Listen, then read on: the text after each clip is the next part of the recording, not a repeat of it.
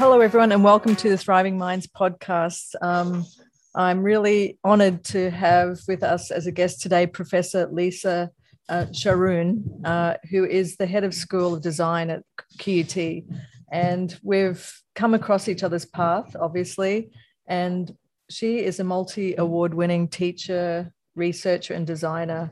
And her way of thinking and what she brings to QUT is quite exceptional. And she writes about this a lot on LinkedIn. And we thought this would be a perfect opportunity to share her thinking behind design thinking with everyone in the audience. So thank you, Lisa, for joining us today.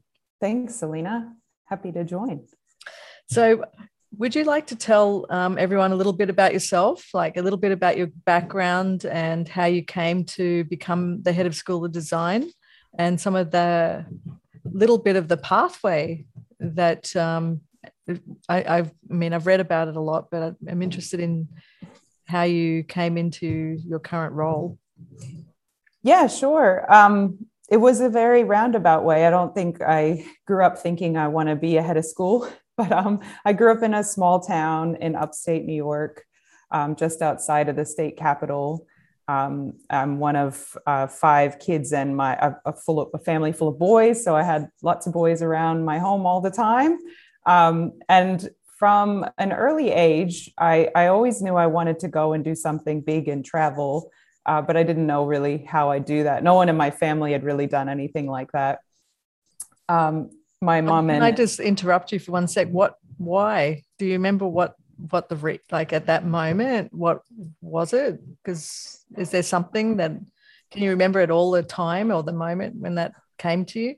Well, I think it was possibly around the time when I was 10 years old. My aunt and uncle they're engineers, and they had gotten a posting in France. So, and when I was growing up, my grandmother was born in Germany and moved to the United States when she was just a little girl, like 7. And my grandmother would go back to Germany, and she had our relatives still lived in the family farm in the Black Forest. And I had a cousin who was around my age, and my grandmother put us in touch, and we just used to write each other letters. It was a way to help my German cousin learn English. And for me, it was just great to have like a pen pal cousin in another country. And so we just used to write each other like funny little letters about our lives. And her letters were translated by her brother. She would draw pictures she lived on a farm, so she'd draw pictures of her horses or her cows.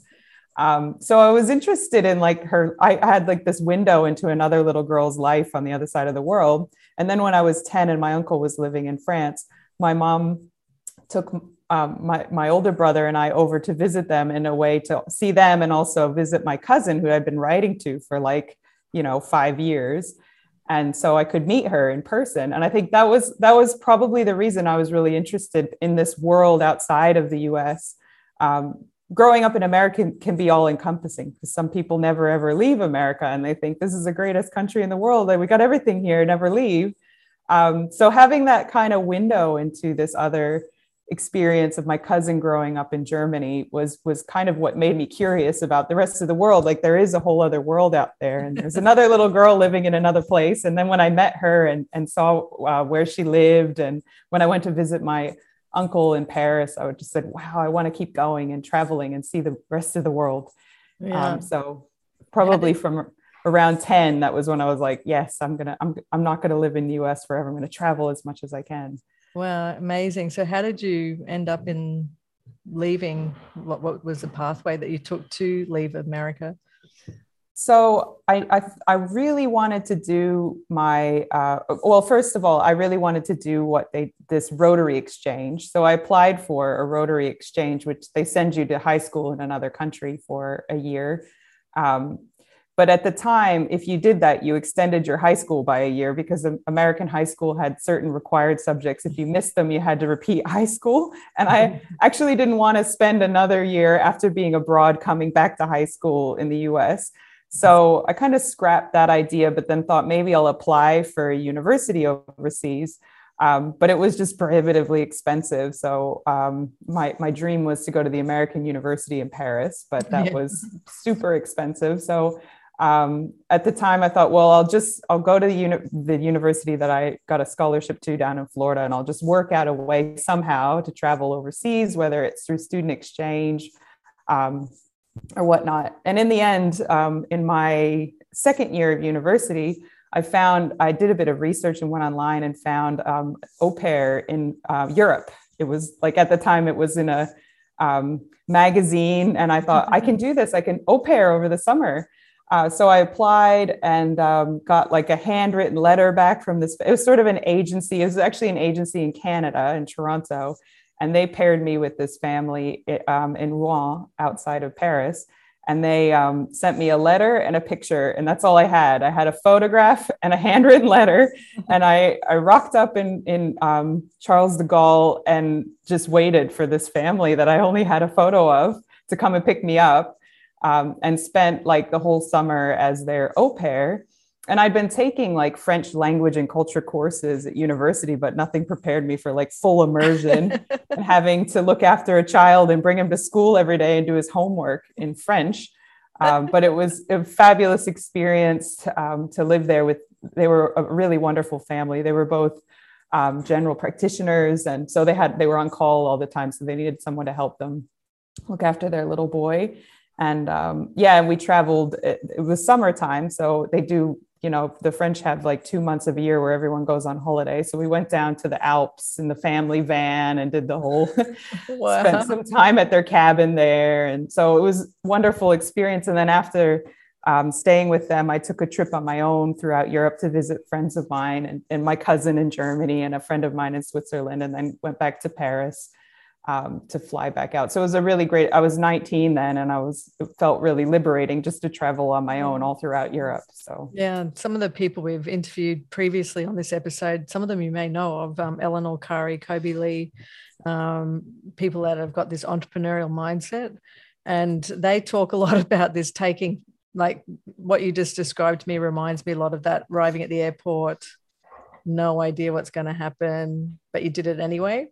Yeah, we talk a lot about that on the podcast and what it takes to go through that fear and to keep going and not turn back and go, oh my God, I made a really bad decision, I'm just going to go back. Yeah, which is what many of us do, instead of proceeding on to further, keep trying the adventure. Yeah, and I remember, because I have the brother that's closest in age to me, who's 2 years older than me, my brother Andrew. He was just petrified of me going over there, because it was during the time when it was the war in Kosovo and Sarajevo. And he was like, there's a war in Europe. And, to an American person, it didn't seem that far away where the war was happening. And he said, you're going to this place, it's close to a war. And I remember he tried to convince me to go to Hawaii on holidays. Like, just go to Hawaii. Just go there and I'll pay for it. I said, I don't want to go to Hawaii. I want to go live in France. And I remember he was so worried about me that he like drove me to the airport to JFK, which is a 3-hour drive from where we were from. And then when he came to pick me up, I was then a bit nervous too, because I thought, wow, my brother's so concerned and there's a war going on. But then I just said, I want to do this. I'm going to do this. And then when I came back, I remember he got horribly lost trying to get out of JFK, which is an easy thing to do. And he was freaking out, like, I'm going to get on the wrong bridge. I said, I've just gone all through Europe on my own, like to different places with different languages. I took the train all through Switzerland and managed to get to France. I'm like, it's going to be fine. We're going to get home. And so it just shifted my thinking, like, you know what, this isn't a big deal, like, calm down. But yeah, he had that real sense of fear of like, my little sister's going off to a place that I don't know about, and I'm worried about her. Which was sweet, but at the same time, like, I'm just going to do it. So. Yeah. So I think that then probably like planted all the seeds. Yes. That's how you end up in London, for example. Yeah. So then I was like, I got to get back to Europe somehow. And when I was in France, American undergraduate program is 4 years long, and I was only in my third year, but I was super determined to finish early to just go somehow back to Europe. So I, worked out with the French. I had been taking French language classes when I was staying with the family during the day, because the little boy would be at school. So I managed to get credit for that, and then took some extra credit exams so I could finish a year early. And then because I'd finished university a year early and I had saved enough money for university for another year, I'd applied to graduate school in London, and I said to my dad, like, look, I've saved a year of cost of university so I can go to England. And he said, okay, I agree. I'll help you out with some of the costs. So I had kind of worked it out so I could do it. But the same thing going to the UK, like I didn't know anyone in England at all. And I was like determined, I'm going to go and live in London and work as a designer in London. But I remember my father came with me, and I was living in this awful little flat. It was a student accommodation, was in Bethnal Green, and Bethnal Green is not it might be a bit nicer now, but it wasn't the nicest part of town. And our flat had been broken into several times by someone trying to steal the money out of the payphone. It was down a dark alley. And I was living with all Japanese girls. I was the only native English speaker living in that flat. And our little tiny bar fridge was just full of like fish and sushi and things that they like to eat. And my dad took me down to Tesco and said, let's just buy some food for you and we'll cook it up. And he's like, this is what you can do. You just go to the Tesco, come back. And I was like, okay, baby steps, I can do this. And and I managed to I remember thinking like, I don't know if I can do this. This is like very scary. I'm in this huge city and I don't know anyone. But I took it day by day, and the passion for design and for what I wanted to do, and this was my goal, like drove me to not give up. Like I had to do this. What is that passion for design at that time? Can you remember what that is? Like what was your vision? Where were you heading with that? I think I always wanted a creative career. Like from when I was very little, I always loved drawing and painting, and I remember my friend's mom, when we were in high school, said, oh, what do you girls want to do when you grow up? And I said, I want to be an artist and travel around the world. And she goes, oh, dream on, like I just remember her going, dream on, you can't do that. And I was like, well, I am going to do that. So I always knew I wanted some kind of creative career, but I hadn't really found design until I went to university, and they had this graphic design course. They'd started it at that university the year I arrived, and they were trying to get people to do graphic design. And so they said, well, you're really good at printmaking and these subject areas, so why don't you take this design course? And then I liked the whole area of sort of design, activism and social design. When I was in high school, we had a group about saving the environment, saving the planet that I was really engaged in. So I had this idea, like, design has this way of being, you can actually have a voice to influence change. And that was something I was excited about being a part of. So when I did my master's study, I was involved with lots of different groups in England and people that were of that same mindset, and that course brought together people from all over the world. So there was only really 2 British students in the course. Everyone else was from everywhere. So we had students from all over Europe and Asia. And then that was also interesting to me to get the different perspectives of people from all different countries. And we worked on collaborative projects, looking at people's different view of home, of GMOs and different like social topics at the time, and how they were all from different design backgrounds as well. So I had studied graphic design, but then we had people from marketing and advertising and architecture. It was called design studies. So you had people from all different disciplines in design. Can I just ask you, for people that aren't like as familiar as you are in your area, what would you say, because obviously it's a kind of whole new area, but what would you say would be like the simple takeaway for how design influences change and the way people can have a new view on something, for example? I think that design is something that is so embedded that you don't even realize that it's there. So everything we have has been designed in some way. But I think that the processes of design thinking and co-design. So when you really design with a group of people, for a group of people, for an outcome to help them, they can accept that more readily. So, I mean, that's basically what we do here at QUT. Most of the processes that we do in our design lab are about co-designing. So for instance, at the moment, I'm working on a project with Rockhampton Correctional Center, where we actually went into the prison and talked to prisoners about how we could make better health outcomes for them by redesigning their health forms. So instead of just creating a beautiful health form and saying, there, accept this, we wanted to know what the issues were with the form, why it wasn't working for them, how we could make it better for them. So getting their insight on that has really helped to make something effective. So by doing that, they can procure the services that they need instead of being dependent on something that doesn't work for them, that maybe they weren't getting the right help. Share a little bit about what they just for the audience, because we have people from these areas listening to. Was it something really simple, like what were the main issues? Was it really something we wouldn't even realize, for example? Well, it was basically the health form was a very standard health form, and it was all text-based. A lot of people that are in correctional facilities have low or rudimentary literacy rates. So There was nothing visual on that form. So like if you couldn't read well, or, and there were medical terms that maybe they didn't understand what that meant. Right. It was an all male prison, and grown men don't really want to ask for help sometimes or admit. I was about to say that, just tick something rather than ask for help. Right. Wow. So some of it was that there were parts of the form they didn't understand at all.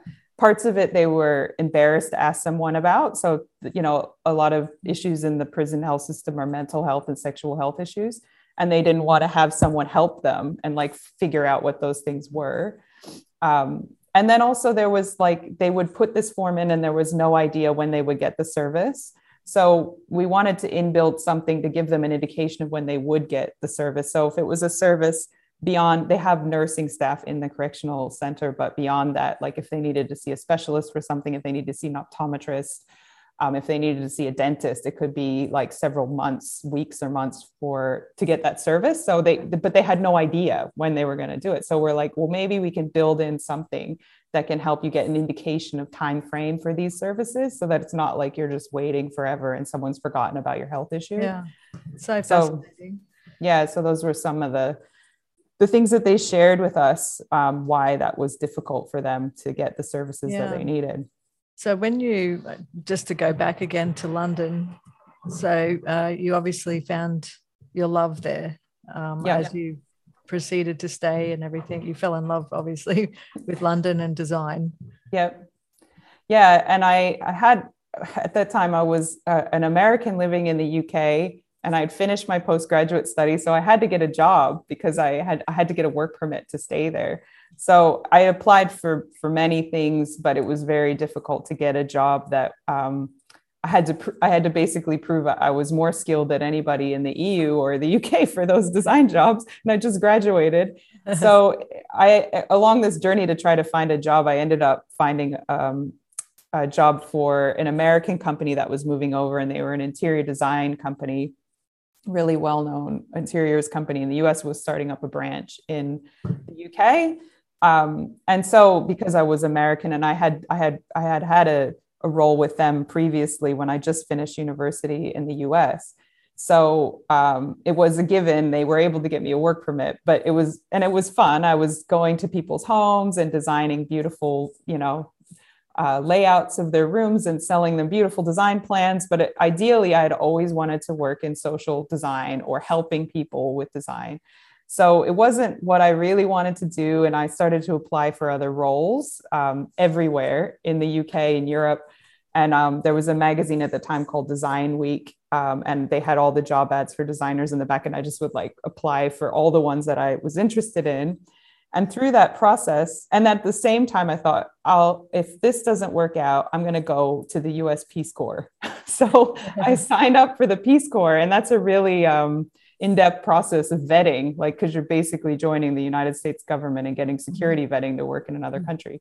So I went through the whole process of applying to go into the Peace Corps. But at the same time, I was applying for lots of design jobs. And what had happened is I got accepted into the Peace Corps. And they said to me very vaguely, we are going to send you to French-speaking Africa because we can see you have a background speaking French. And you're going to be setting up small businesses in some rural place. And I remember that was kind of petrifying, first of all, because I'd never set up a business before. And I didn't know where in French-speaking Africa this was. And I couldn't imagine going and doing that. But I said, well, maybe I could do that. But at the same time, one of the roles I had applied for, which had broadly just teach design in Asia, I had gotten like an interview for. So I went to the interview and they said, great. They didn't even look at my portfolio for more than a few seconds and said, you're hired, come to Shanghai. And I was like, what? I thought teaching in Asia was in Singapore because the company was in Singapore, but it was actually in Shanghai. And then I said, well, I have to think about this. They said, well, we'll pay you this. And, you get this amount of holidays, national week for this and spring festival is a great opportunity. So I thought, okay, well, I could go work in China or I could go work in French speaking Africa. And those were my two choices. And I remember calling up a friend of mine that I had met in my course in London, and she's Singaporean and she knew the school really well because they're Singaporean based. And I said, what is this? And she goes, you should do it. Like the pay is good. Her father had a company. I didn't at that time even have any idea what, anything about China. I had never even thought of living in China. And she said, no, it's a decent wage. They're a good school. You should just try it out. And then I thought, you know what? If it's horrible, I'll get a return ticket and I'll come back. And so, but that experience ended up once again transforming what I wanted to do with my career. Because at that point I was going in to be a designer working in the design industry. But when I went to go teach design, I just fell in love with teaching design. And I really the students I had were amazing. And the environment, Shanghai was just at that time, it was in this transition. So whole neighborhoods were getting flattened, skyscrapers were getting built everywhere. And industry was just flourishing in different ways. And you can see this total transformation of a city that was really exciting. And the students were feeding into that. They just really wanted to learn all about what the profession of design was and what they could do in that field. And so it was a really, really exciting experience and opportunity to live in this place that was completely foreign to where I grew up and what I had, my background, and that I had never ever thought I'd do. But I learned so much, and it just completely shifted my course of what I had thought I would do after I finished my postgrad studies. Wow. And so how long were you there? I was in China for 2 years. And then in the second year, I thought, I really love working in higher ed. And if I want to continue, I should do a PhD. So I went and applied for a PhD place in London at the School of Asian Studies. I was going to do a study about my time in China and how advertising was impacting young people. And I had it all mapped out. And then I started to take intense Mandarin lessons because I wasn't very fluent. All my Shanghainese friends all wanted to learn English, so they were very helpful, but it wasn't helpful in me learning Mandarin like I had wanted to. So in the intensive Mandarin lessons was where I met my now husband, who's Australian. and he said to me, he was about to come back to Australia to study his for a teaching certification. And he sort of was like, well, I like you. And I'm like, I like you too, but I'm going to London. And he said, I'm going back to Australia. And then he sort of said, well, we have universities in Australia, I thought, well, yeah, why not? So I applied to Griffith University to do my PhD here because he's from Brisbane. And that's how I ended up in Australia. Just once again, it totally shifted the course I was going to take. I was going to go back to London and now I've been in Australia for 16 years. So wow. It ended up shifting. Well, we're again. Really lucky to have you, aren't we? But I think that global experience has got to really be valuable for design thinking. Yeah. And that when I was in all of the teaching I've done in Australia, I've been trying to foster that understanding with design students, bringing them to Asia, because just getting outside of your comfort zone and being in a culture that is very different from your own can actually increase your cultural intelligence. So I did a lot of research on how the cultural intelligence, even in short periods of time of students, could be improved by that experience outside of their comfort zone in another country with a significantly different culture. So for about 10 years, I've been taking students on study tours to Shanghai, to Beijing, to Singapore, to Japan, so that they could have this experience outside of Australia and get that real cultural understanding. Yeah. And to learn about design in another place and that other aesthetic and how it functions. And that's that was really rewarding, that experience, because I could see how those students transformed their viewpoint. And even they'd never thought about like living and working in Asia. Mm-hmm. And many of them then would go off and go, I'm going to start my design career in Singapore or in Beijing, which was something they never thought of before. Yeah. How many people are studying the evolution of design culturally? Like, there must be a huge area, is it? Looking at the evolution over, millions of years of history. Yeah, I mean, there's way more on art history. It's hard because art history and the history of design can be enmeshed. I mean, surprisingly, there aren't that many history of design books. There are a couple of seminal works, but not like the numerous works you have on art history. And there really isn't any definitive like a history of Australian design, which I think still needs to be written, because Australia is home to one of the oldest cultures in the world, and no one has really looked at how that, people have looked at it in different ways and how that's influenced design culture, but not in a definitive way, and looking at pre-colonization and colonization of Australia and how that's rolled out. So when I had time, I would love to do that. But I know. At the moment, I don't. that moves us to the next part, which is about leadership. So what would you say now that you've stepped into a leadership role? I mean, we're all leaders in our own lives, and you've obviously been doing that since you were 10 or before. But in terms of leadership, now leading others and an organization, you're in the middle between having to manage up and down at the same time. So what would you say the greatest challenges have been stepping into some kind of situation like that? Oh, there's many challenges, but they have big rewards. But I think the main challenge is helping people deal with change. And this is like been escalated by times 1,000 during the pandemic. So I think that, people like regularity in their life. They like predictability.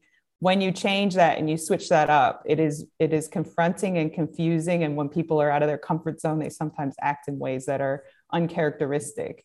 So as a leader, it's your role to try to get them, to make them feel comfortable and to get them moving along and to make sense of things when sometimes it doesn't even make sense to you. So it's like, it's a lot of factor. Yeah. It's feeling safe. Keeping people feeling safe and feeling that you're listening to them and trying to understand them, particularly in those times when just, there's chaos and they need someone, they need like a guiding light to go, okay, I can, someone's helping me move forward. So in terms of, so you talk about the rewards. So let's talk about, we always talk about challenges, but I think what are the opportunities and the rewards that you personally have experienced by taking on this challenge? Oh, like the team that we have in the School of Design, we've been very impacted by a complete restructure of our work area. But despite that, like they have achieved amazing things. So together as a collective, we have been able to win major design awards this year. Our teaching is at 80% satisfaction across our course. Wow. Our staff are, just kicking butt in all areas, even though they were impacted by this change in a very dramatic way. Not only was our area split up, but we're also having to move to another campus. So in all senses of disruption, we've been disrupted. But because of the team spirit and that feeling that, in some ways that I have their back, that they're able to move forward. So we won, I just got a beautiful message today from a colleague because we won 2 Australian Good Design Awards for the work around design and health. And she said, and I remember when that project was put up, I said, we need to apply for these Good Design Awards. And everybody was exhausted. And they said, oh, come on, Lisa, we're just tired. We don't have time. I said, I will actually help you. Let's get it done. Let's put it in. And we pushed ourselves to put it in. And the reward was that we got recognized in that way. And so my colleague said, I remember I didn't want to do that because I was tired. And thank you for pushing us to get recognition because, you believed in this project. Yeah. So I think, despite a lot of change, we've just achieved amazing things. And we genuinely feel like a family in the school. Like I can say that honestly, like we were out having coffees the other day with Scott Shepard, our deputy vice Chancellor International, who's one of a buddy with our school as part of an executive program to be integrating into the school. And he was just like, you guys just feel like you just really love hanging out with each other. Is that real? And I'm like, yes, we actually do. So to be able to have that feeling of, a family feeling with your colleagues, and to be able to trust them enough and to be able to achieve those things despite change in a massive way is a really rewarding thing. Yeah, I think I was reading somewhere on LinkedIn and articles on Harvard Business Review and other places, is that because of the massive disruption in the workplace across the world, that there's going to be a massive mismatch between the jobs available and the people that are able to do them. Yep. Not everyone can just all of a sudden become an excellent designer. Yep. Or have design thinking or become a neuroscientist or whatever it is. Like, they take some training. And that mismatch is going to be met by people that are really flexible. And the number one survey result that came back from that study was that the main thing that the highly skilled people will go to, the sort of jobs they go to or stay in, are where they feel appreciated and thanked. Yes. That was the number one thing. That's the freest. It wasn't about pay rise. It wasn't about holidays. It wasn't about, team, like who you're working with matters and all of that. But the number one thing that came across in the study was they just want to be appreciated and thanked. And that's what keeps them staying in that place. It's such an easy thing, but it's the thing that people don't really do. And I don't really know why. And that's when during the pandemic, we had to shift all of our teaching online in like a week. And that was a very difficult thing to do, particularly for areas like architecture that don't do anything online. And I remember going into the meeting with, I could tell it was going to go that way because I had friends in the US and they were like, oh, this is going online. And I thought, okay. So I sat everybody down and I said, look, guys, this is probably the last time we're going to meet in person. And we're probably going to have to put everything online. Let's talk about how we're going to do that. We went around the table and we got to the architecture program and they went, we can't put anything online. I'm like, we can do it. Let's think about it. And then they were like, okay. And during that whole period, everybody like stepped up and did what they needed to do because we had to. But I recognized what everybody was doing. I mean, they were spending like round the clock doing that, looking after their kids at home. People were exhausted, but they just kept pushing through. So I'm like, I need to thank everybody. This is way over what they had to do. So I actually wrote every single person in the school, thank you note, like handwritten. I stayed up until like 3 a.m. and mailed it to their homes because everybody was at home. And everybody was just like, wow, no one has ever thanked me before. And I've worked here for 20 years. And I was like, no one thanked you before? And they were like, yeah, no one ever thanked me for the work. I was like, so yeah, it was just something small that I did, like sending a thank you note, but that people like appreciated it because we often don't, the goalposts just keep getting higher. And you never get that opportunity to when you have a leader that really tries to understand you and to step into your shoes and go, you know what, I get it. It's hard. And I'm not expecting you to be Superwoman or Superman. I'm expecting to be super and a woman and you have a life, because once somebody's health and well-being goes off the rails, it's very hard to get back. And that's, the reality is we can only do so much. But that's what the collaborative, the team, the collective is there to help pick you up when you fall. Yeah. And if you feel like you have to do that all alone all the time, it's not healthy. And that's why universities can be awful places when you just feel like you're a lone wolf living in this reality where everybody's competing against each other. And I've seen, brilliant people completely drop out and fail not because they're not amazing at what they do, but because they weren't supported. Yeah. So this brings me down to the design thinking element and neuroscience intersection, because from my perspective, it's design your brain too, like at the really basic level, you have that opportunity too. It's not easy for many people, but you can do that now. We understand that. So I like that intersection between how design thinking, and I want your feedback on this, is like having a vision, isn't it? Like of something, like other people use the word being ambitious or being like having a bigger vision of yourself. that's kind of what I think of when I think about what you're saying about design thinking and how to influence and have purpose around what you're doing, not just to make something beautiful, but to have impact.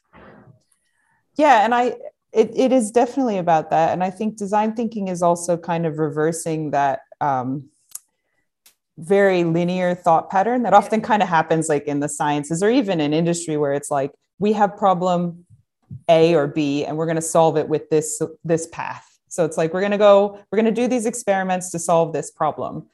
Design thinking is like, we really don't actually know what the problem is or the issue. We might know a very broad sense of what the problem is, but to get to the actual issue, we have to go down a pathway of exploration before we can even do that, of understanding that the nuance in like a huge problem like sustainability, for instance. We were talking about being more sustainable and how we do that with our design teaching the other day at a symposium with the School of Design.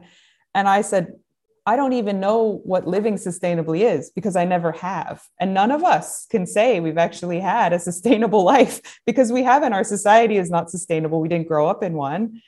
So how we can teach people to be sustainable is difficult, but it's not to say that we can't do it. But we're not, like we don't even have a model of that. So we don't really know what the problem is, but we have to find a way to even work out what the problem is. Yeah. And I think that that's really the heart of design thinking, is like finding your pathway through a large issue to find the things that you can solve, and then working on them piece by piece and constantly prototyping. So the solution that you have might fail, but in the process of failing, you learn other things and then you fix them. So it's constantly iterating things that will fail. And then you can, and I think that's actually how the learning about your brain and how the brain works. Everybody, we're still trying to work out ourselves and how we function as humans.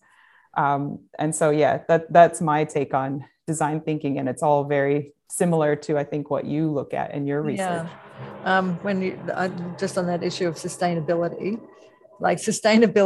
if you have like the really honest conversation about it, is about what are you willing to give up?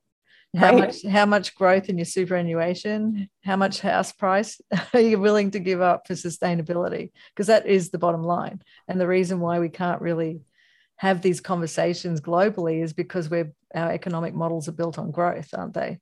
Right. So we have to stop buying things. Yeah, and to actually be sustainable is very difficult. It's not easy, and it's a long road of changing people's habits. And that, as you would know from your field of expertise, changing people's habits and their patterns of how they do things is incredibly difficult, especially when it's sort of hardwired in, like, this is how something works. So it's really interesting because looking at the David Attenborough Final Witness Statement documentary, people are looking at this as a very complicated problem. But after all of the work he's done at 91, his solution is, after probably a lot of thinking, because the best solutions always come through deep thought, is we just need to rewild the world. Mm-hmm. Right? We just need to keep planting trees. We need to bring back all of the species that we've eliminated, like with time, and that will bring back the world, because the plants and plants particularly will always outlive humans.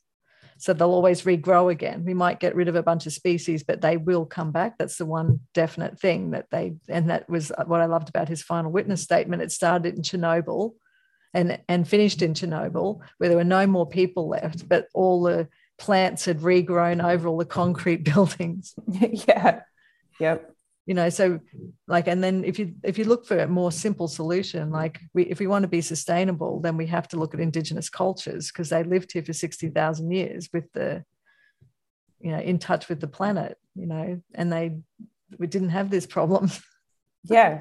I think that, humans have this way of making things complex, and then and sometimes it's actually simple. There's one of my favorite designers, Paul Rand, who designed the IBM logo and many other things. He has this great quote, which is, design is so simple, that's why it's so complicated. Yeah. Because the best solutions, they look really simple. Like, it's, sometimes you think, oh, it's easy to be sustainable. I just recycle, and I lived, and I never buy new things, and I just reuse.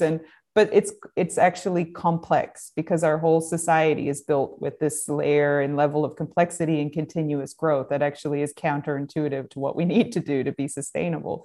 But it's not to say we can't do it. It's just you have to take baby steps and do the things you can do, change habits, and over time, things can improve. Yeah. And when we had the sustainability conference the other day, I read out 2 examples of, how academics, in some ways they want to influence and change the world. And that's the wonderful thing about working in academia, which is why we stay working when we feel really burned out, is that, there's this kind of feeling like I can change the world. And I was reading the story of the 1948 Nobel Prize winner in medicine who invented DDT. But he did that for the medical purposes. And he was like, I can eradicate typhus this way, which was amazing. But then DDT went on to poison ecosystems all over the world. And then 10 years later, DDT, Rachel Carson wrote Silent Spring. Tell them about that. DDT is actually that in Roundup, for example, that we use in gardens. Yeah. So both of these academics had this view, I want to save the world and I want to do something great. And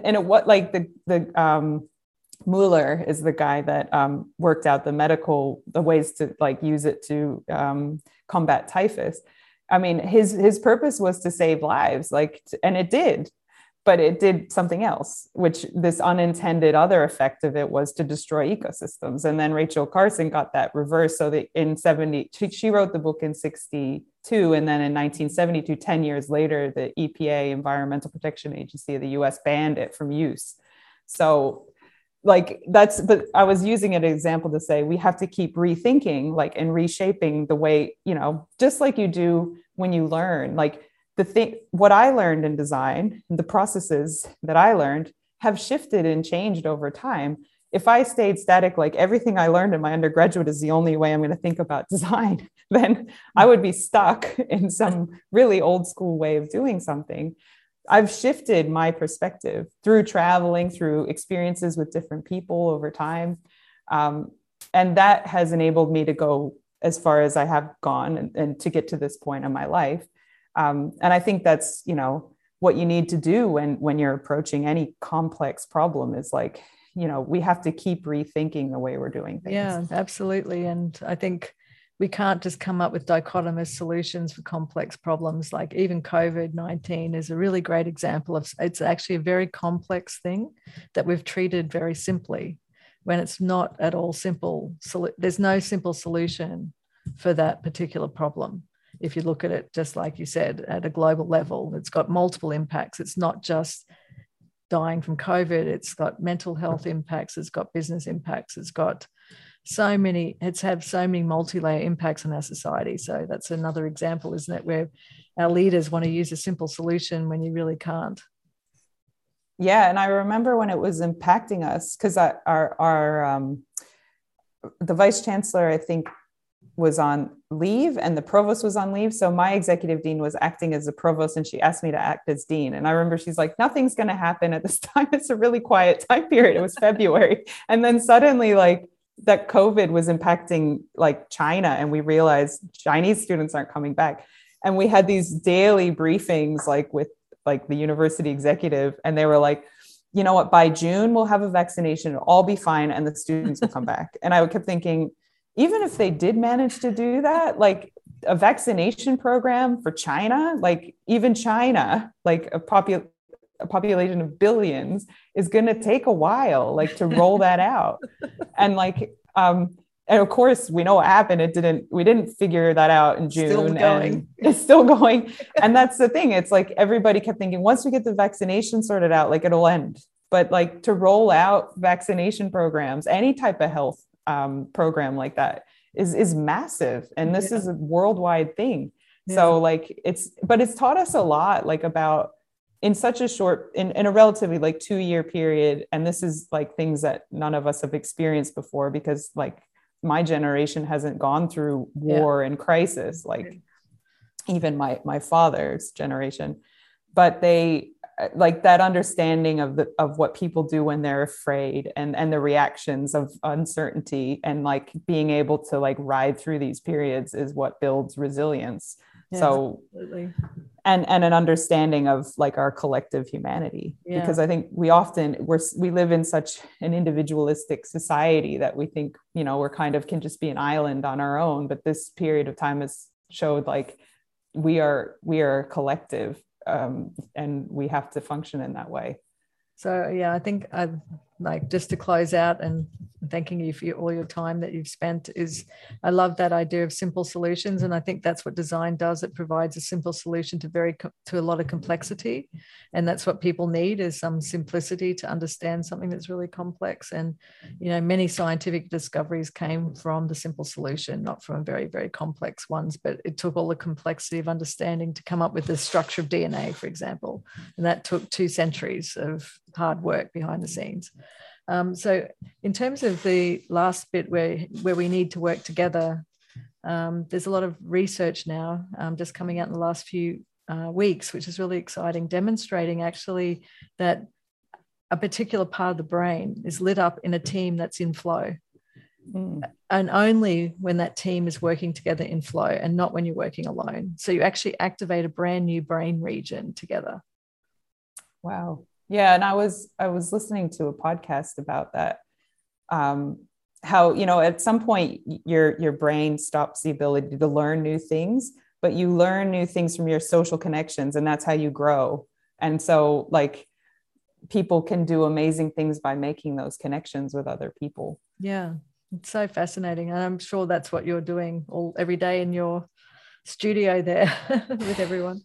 Yep. It's always about connecting. And that's another favorite quote of mine by Charles Eames, is that design connects. And that's the connection of design. It connects people to things and to places and to other people. And that's the powerful thing about design. Wow, what a great place to finish. Thank you, Professor Lisa. Thanks, Selena. For joining us on Thriving Minds and helping people. We didn't really even get to cover all the other topics like women in leadership and what it takes to succeed, but I think you've just spoken a million things about what people can relate to see just what it took for you to get where you are and the resilience that it took. So thank you so much for sharing your wisdom with everyone today. No worries. And thank you for inviting me to have a chat.